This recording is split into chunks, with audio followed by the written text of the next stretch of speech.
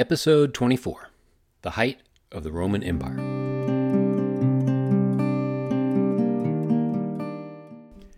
Hi, my name is Clayton Mills. Welcome to A Short Walk Through Our Long History, a podcast where we look at the events of history and we try to see how those events shaped our modern world. This is episode 24, The Height of the Roman Empire. From the time that Caesar Augustus took control and turned Rome into an empire, until about 200 years later, Rome enjoyed a time of unparalleled peace and prosperity. This became known as the Pax Romana, or the Roman peace. There was, of course, fighting on the borders, always is, in Gaul, Germania, Britain, and in the east in Armenia and Parthia. But within the empire itself, things were very stable and prosperous and relatively safe. Rome kept the peace in all the areas that it had conquered. A couple of episodes ago, I mentioned the idea of the fullness of time, a line from the Apostle Paul, about the sense that the time was right for the Messiah to come. The Pax Romana is part of that. From the Christian perspective, it was the fullness of time. From the Roman perspective, which we're looking at today in this episode, it was the Pax Romana. It basically lasted until the end of Marcus Aurelius's reign in AD 180. And it ended because Marcus Aurelius's successor, Commodus, was not a good ruler and was probably insane. Joaquin Phoenix, by the way, plays this very well in the movie Gladiator, but again, he's kind of insane in every movie he's in, so maybe it's not such a stretch for him. But Commodus ended the good times. We're getting ahead of ourselves again. When Jesus died in about AD 30 or so, the emperor was Tiberius. He had been appointed by Augustus as his successor. It was pretty common throughout Rome for people to adopt their nephews or their in-laws to be their heirs, and this practice continued in the succession of emperors, at least for a while. Now, Tiberius was apparently a pretty gloomy person, and he didn't really want to be the emperor, and he never got along well with the Senate. But he was a pretty good administrator, and he took in more money than he spent, even while accomplishing some really good building projects all around the empire. Tiberius also had a really good general named Germanicus, and this was evidently who Tiberius wanted to succeed him. However, Germanicus died. In fact, just before he died, he accused the governor of Syria of poisoning him. And so eventually, the succession from Tiberius fell to one of Germanicus's sons, a guy named Caligula, who took the throne in AD 37. Now, you may have heard of Caligula before. Just like there's this supposed list of 5 good emperors, there's kind of a list of 5 bad emperors, and Caligula is on the bad emperor list. In fact, he might have been the very worst emperor of all. He's known for being insane, cruel, and wildly extravagant. He also wasn't at all concerned with ruling and running an empire. He was more concerned with his own personal vices. Oddly enough, though, there are some reports that say that the first 6 months of his rule were supposedly very peaceful and moderate. So there are some theories that he actually started off okay, but then literally went insane. Anyway, he was such a bad ruler that 4 years into his reign, his own bodyguard, the Praetorian Guard, assassinated him, and they put his uncle Claudius on the throne. Now, this becomes a pretty standard process later in the empire, that the empire is assassinated by the Praetorian Guard, and then they name the new emperor. If the emperor didn't do a good job of making clear who their successor was, then there was either chaos or the Praetorian Guard just stepped in and picked whoever they wanted. So in AD 41, the Praetorian Guard puts in Claudius, who is Caligula's uncle, and puts him on the throne. Now, Claudius had been born in Gaul in 10 BC, so he was the first emperor who was not actually born in Italy. He was Roman, but he was just born outside of Italy. Presumably, he forged his birth certificate to show that he was actually born in Hawaii, thus making him eligible. No, wait, that was somebody else. Anyway, Caligula was a bit of an odd choice for emperor because he was somewhat deaf, and he walked with a limp. He had some sort of droopy part of his face, and he had some kind of epilepsy or other disorder that would make him have small seizures and sometimes just fall asleep in the middle of dinner or a meeting. However, he was also something of a scholar, and he apparently wrote several histories, including a voluminous history of Carthage.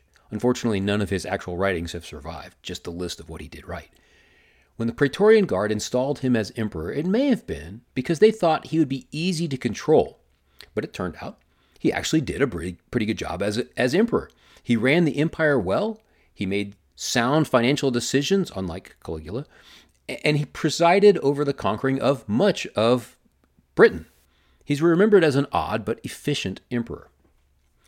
He died in AD 54, and he was succeeded by his adopted son-in-law, Nero. Now, it's possible that Claudius's wife, Agrippina, who was Nero's mother, poisoned Claudius so that her son Nero could take the throne. Now, this is a bad call on Agrippina's part.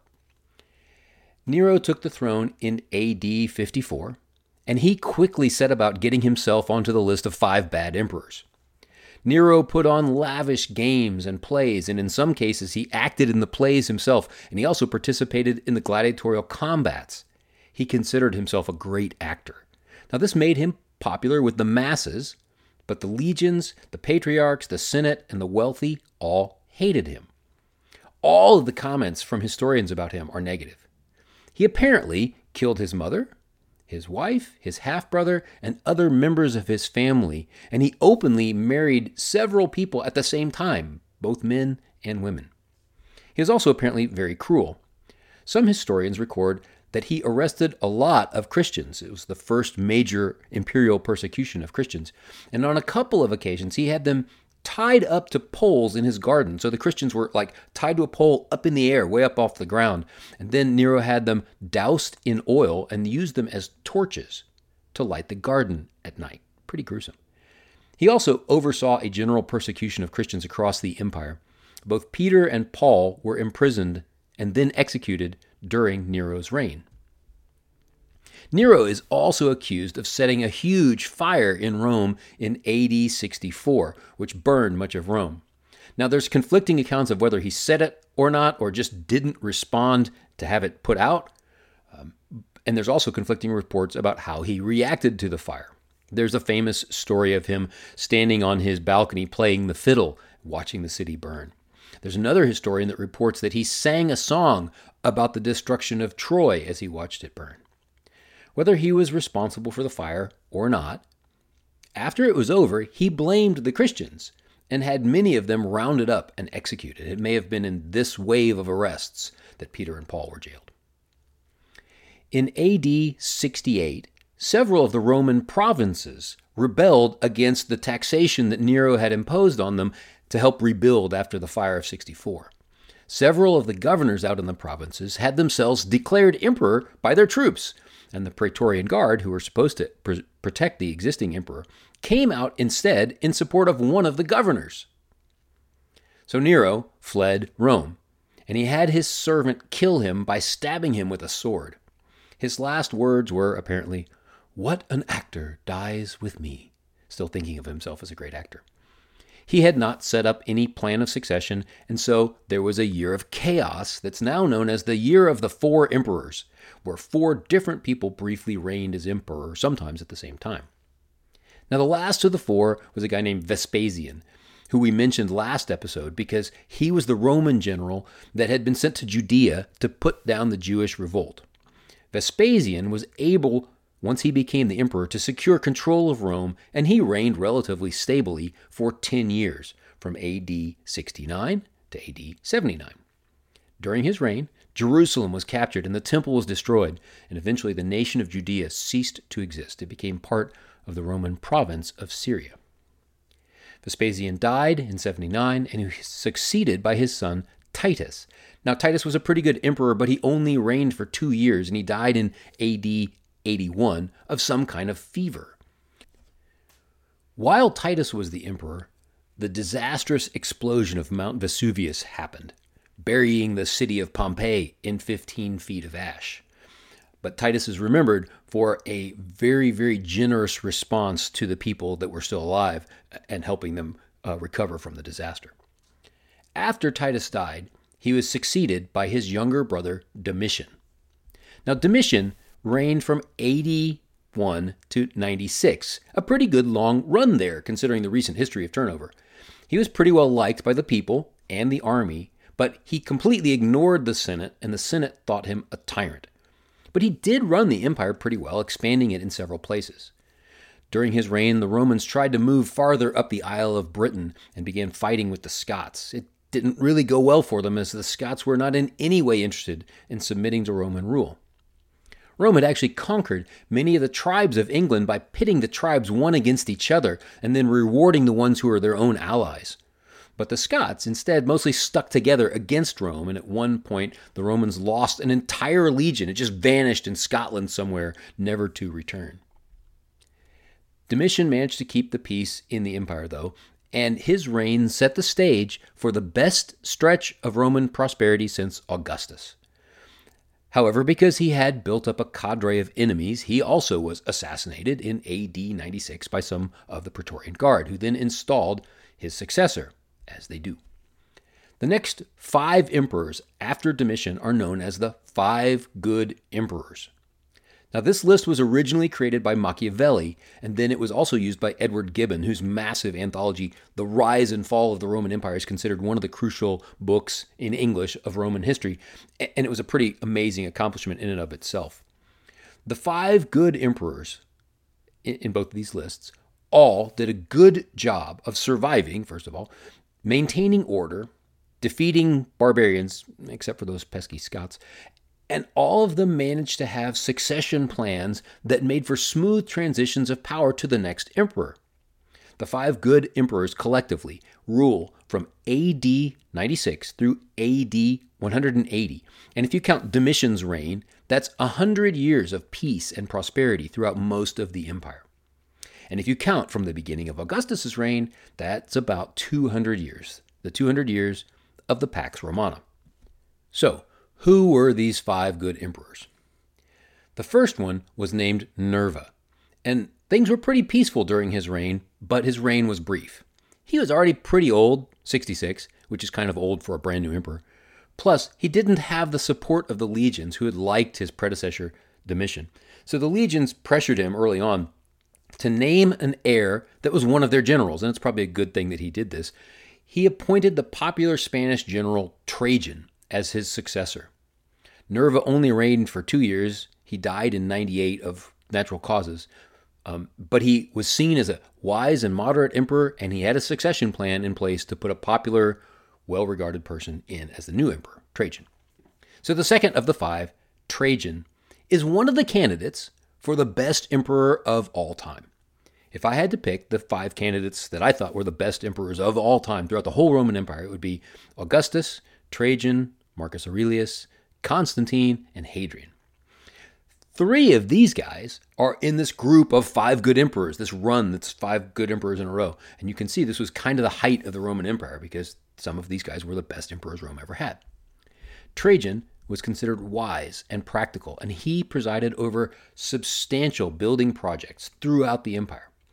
During Trajan's reign, the Roman Empire aggressively expanded its territory to the north, to the east, and to the northeast, and it reached its largest territorial extent about the time of Trajan's death. So this is it, guys. This is the height of the Roman Empire. From here, it's only getting smaller. It's only going downhill. The next few emperors managed to keep things peaceful, but you could kind of say that the death of Trajan in AD 117 was the very highest height of the Roman Empire. But that kind of throws some shade on Trajan's successor, Hadrian, who was also an excellent emperor. Hadrian did lose a bit of Roman territory, but that, honestly, was actually going on all the time out on the borders. You lose some territory in Scotland, you gain some over in Armenia, you lose some down in Mauritania. It's hard to keep track of what's happening at the borders, and it's hard to keep track of what's in the empire at any given moment and what's out. Hadrian also did manage to accomplish some impressive military campaigns, like Trajan, and some massive building projects. He rebuilt the Pantheon in Rome, a temple to all the Roman gods, which had burned down. And it was apparently rebuilt pretty well because it's still there. That's worth Googling to see what it looks like. It's a pretty impressive building. Hadrian also rebuilt several temples in Athens, and he built the famous Hadrian's Wall that runs across northern England from coast to coast. He built that wall to keep the Scots from raiding Roman settlements in the north of England. Hadrian ruled from AD 117 to 138, and when he died, he appointed his adopted son Antoninus Pius as his successor. Antoninus also presided over a peaceful time in the empire, reigning from AD 138 to 161. He appointed his two adopted sons to be his successors, and when he died of natural causes, they jointly took over ruling the empire. These two sons were named Lucius Verus and Marcus Aurelius. Now, Lucius Verus doesn't last very long, but he apparently was a pretty good emperor too. However, he dies in AD 169, that's only 8 years into the reign, leaving Marcus Aurelius as the sole emperor. It's possible that Verus died of the plague, and one of the key events of Aurelius's reign was an empire-wide outbreak of some kind of plague that killed between 5 and 10 million people. Now, that's a huge number back in those days. The Roman physician Galen wrote about this plague. He was alive during this time, and he said that the symptoms included fever, diarrhea, the inflammation of the pharynx, along with dry or pustular eruptions of the skin after 9 days. All of which sounds horrible, and it could have been a description of either a type of the plague or a type of smallpox. So there's some historical debate about whether it's actual plague or it's smallpox. Anyway, it kills a lot of the Roman Empire, unfortunately, and other people in other surrounding areas as well. Whatever it was known as the Antonine Plague, and it had a big effect on all of Rome. During Aurelius's time as the emperor, in addition to the plague, the Romans had substantial wars with the Parthians in the east, the kingdom of Armenia in the northeast, and several large Germanic tribes in the north. The Romans eventually won all those wars, but the combination of the plague and constant warfare left the Roman legions weakened, and all of those battles had set up some harsh enmities between Rome and the barbarians. These will all come back later. The barbarians will come back later looking for vengeance. Apart from these border issues, though, Rome was mostly peaceful under Marcus Aurelius's reign. Another interesting thing about Aurelius was that he was a noted Stoic, that is, he was a follower of the philosophy of Stoicism. Aurelius kept a journal that was preserved after his death of his thoughts on Stoic philosophy. That journal is called The Meditations of Marcus Aurelius, and it's an important source of information about Roman Stoicism. It's still available today, and I highly encourage you to read some of it. It's kind of amazing that we have the personal thoughts of a Roman emperor. Plus, it's also a pretty interesting set of thoughts. Marcus Aurelius did a really good job of running the empire, even though his reign had a lot more challenges than some of his predecessors. He was very respected by almost everyone and well remembered by later historians. He might even have been in contention for the greatest of all Roman emperors, except for one small problem. Commodus. Stupid Commodus. Instead of adopting a proven, competent general or statesman to succeed him, as the previous emperors had done, Marcus Aurelius chose his son Commodus to succeed him. In addition to having the dumbest, most unfortunate name of all the emperors, Commodus was also very vain and weak, and he was an immoral person, and he probably has earned himself a spot on the list of the 5 worst emperors. Now, Marcus Aurelius reigned for 19 years until AD 180, when he died at the age of 58, apparently of natural causes. Commodus, who had been at least nominally the co-Caesar for a few years, took over as emperor. The transition was smooth, which was good, but Commodus was such a bad ruler that after 12 years of conspiracy and intrigue and bumbling, he was assassinated, apparently by a trained wrestler who had been hired to kill him, who killed him in a Roman bathhouse. Do you remember the year of the 4 emperors that I mentioned earlier? Well, that happened after Caligula had been assassinated. After Commodus is assassinated, we get the year of the 5 emperors, as 5 different people vie for the throne. You can see things are starting to fall apart a little bit. In fact, things get so disorganized that for the next 100 years, there's a crisis in Rome, and this is known as the crisis of the 3rd century. That's the 200s, remember. During this crisis, there were at least 26 different people claiming the throne or part of the empire. Rome very nearly fell apart as an empire. It almost dissolved into a bunch of competing mini Roman empires with different people claiming different parts for themselves and different imperial titles for themselves. But this finally ends with the ascension of the Emperor Diocletian in AD 284, and he begins to bring another period of stability to Rome. But we're sort of past the prime now. Rome is still very powerful, yes, and it definitely will still have some glorious moments, but the best is gone. The Pax Romana is over. It basically ended with the death of Marcus Aurelius in AD 180, though there were still some peaceful stretches after that. But the golden era of the Roman Empire is over. What ended it? That's a good question, right? A short answer would be corruption and ambition as people fought for control of the empire or pieces of it. Another part of the answer, though, would be that it took a very specific type of person to rule an entire empire well. And for a while, the empire managed to produce a string of people who could do it. A lot of them had shown their talents in the military, which is actually a pretty good place to test if someone has what it takes to be a leader. Fakers don't make it very far in the legions. You actually had to be good at your job, good at leading other men. But even that didn't always prove to be enough. Being good at being a general did not always mean that you were good at politics, and leading soldiers was different from leading the Senate. Not everyone had all the talents. Another problem was the loss of cohesion and the problem of diversity in the empire as it expanded.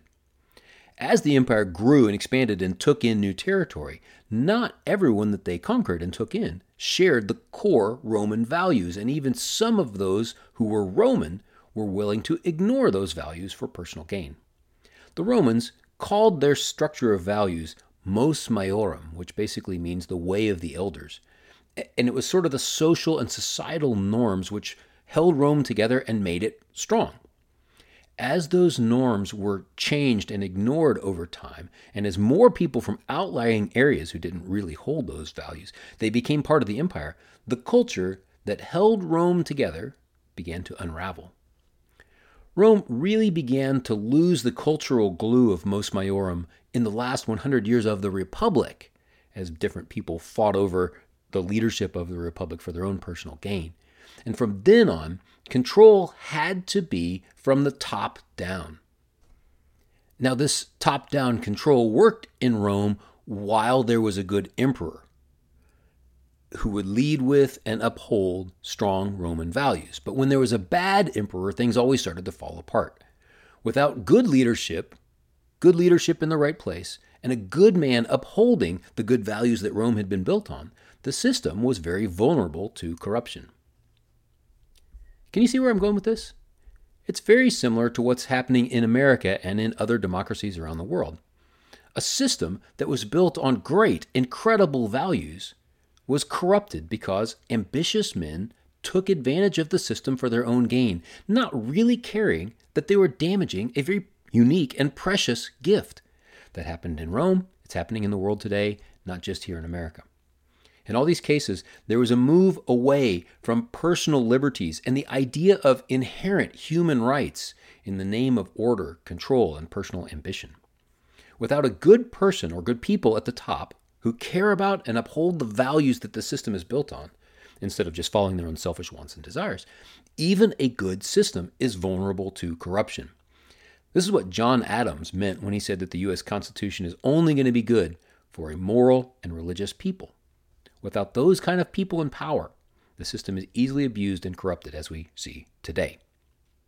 Another thing I want to mention here about imperial power is that despite the Roman Empire beginning to decline and eventually ending, the imperial model of power and governmental structure is the model that lasts for about the next 1,500 years or so. This is the model of government for all the governments of the West until around 1776. When the people again come together and begin to assert their inherent rights. Now, there's an important distinction here about human rights between these two models.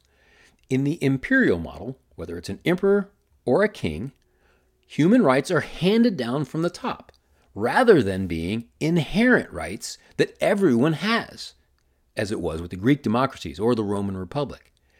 After the Republic dies, and partly because of the massive success of the subsequent Roman Empire, imperial rule is the model for the next millennium and a half. In fact, many subsequent kingdoms and empires, including the Holy Roman Empire, the Catholic Church, which was a kind of a kingdom all to itself for a while, the Byzantine Empire, the French Empire, Napoleon, who named himself Emperor of Europe, right? Remember that? The Russian Empire, the British Empire, all of these empires were very consciously modeling themselves after the Roman Empire. And this is kind of the model for how government works, again, until 1776, when a group of British citizens in America staged a revolt. And then they began to create a new government, not based on the Roman Empire, but based on the Roman Republic. It wasn't really until then that the people again began to assert their inherent rights and they tried to build a governmental model that wasn't top-down imperial, but a government whereby the people themselves protect their own rights, sometimes using the government to protect rights, sometimes protecting them themselves. But the goal of it is to protect the individual rights that are inherent in all people. People have inherent rights, and the American founding fathers were consciously trying to create a limited governmental structure that was designed to not take away their own inherent rights. Thus, the Bill of Rights is part of the Constitution. The rights are not granted by the government. These are inherent rights that everyone has, all people, and the Bill of Rights limits the government to try to keep it from taking away people's rights, because that's what governments do. Throughout history, there has been this tension between people asserting their inherent rights, as in the Greek democracies and the Roman Republic and the founding fathers of the United States. And then the tension is governments trying to take those rights away and tell the people what they do. Top-down control versus bottom-up control. And really, it's not the government per se that's taking away people's rights. It's the people at the top in the government who are trying to consolidate power, use the system for themselves, gain more control, more resources, at the expense of the inherent rights of all the other people. We're beginning to get to a point in the world, again, not just in America, but all around the world, where the people are going to need to stand up for themselves and remind their own governments of their own inherent rights and to take action, again, to limit the government and the oligarchies behind the government, to limit the government to prevent our inherent rights and liberties from being taken away by lies, propaganda, or force. That seems to be where the world is heading. Next episode, we're going to take a look at Constantine and how he legitimized the church. We're going to look at the subsequent church councils of the 300s and the interesting questions they were trying to answer. And we're going to also look at how legitimizing the church was probably the worst thing that could have happened to it.